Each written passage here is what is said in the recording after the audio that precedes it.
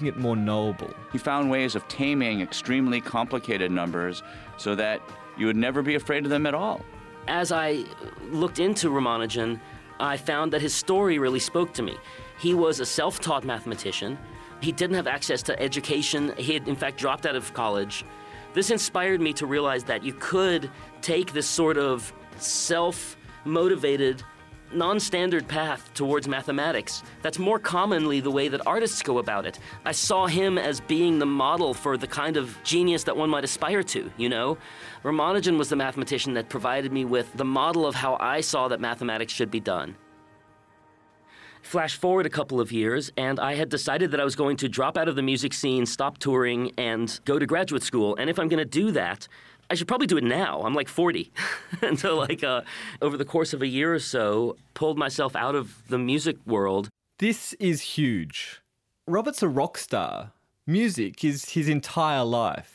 That was sort of a weird, or, you know, it was a great time, but it's a weird time too. I almost had like an identity, sort of a dissociative fugue a little bit, where you have like people like leave town and change their names and move to a different place and take on a whole new identity. I didn't have that going on, but I felt a little bit like that was going on because there was no crossover between my music life and my math life. And it's pretty obvious who Robert's going to want to oversee this crossover, right? He visited me at Emory University, and he came armed with notebooks. I couldn't believe it. Just like Ramanujan had notebooks, he must have 100 of them by now. Ken was grilling me to see if I was acceptable as a student for him. And the world... It wasn't just me coming in as a well-known musician with a math hobby. It was like me coming in as a potential person he would work with, and it had a different flavor to it. The level of energy in the room. Who needs nuclear power if you have someone like Robert Schneider? He said, I don't know a lot of math, but I love beauty, and I see that there is art in mathematics, and I want to come study with you at Emory.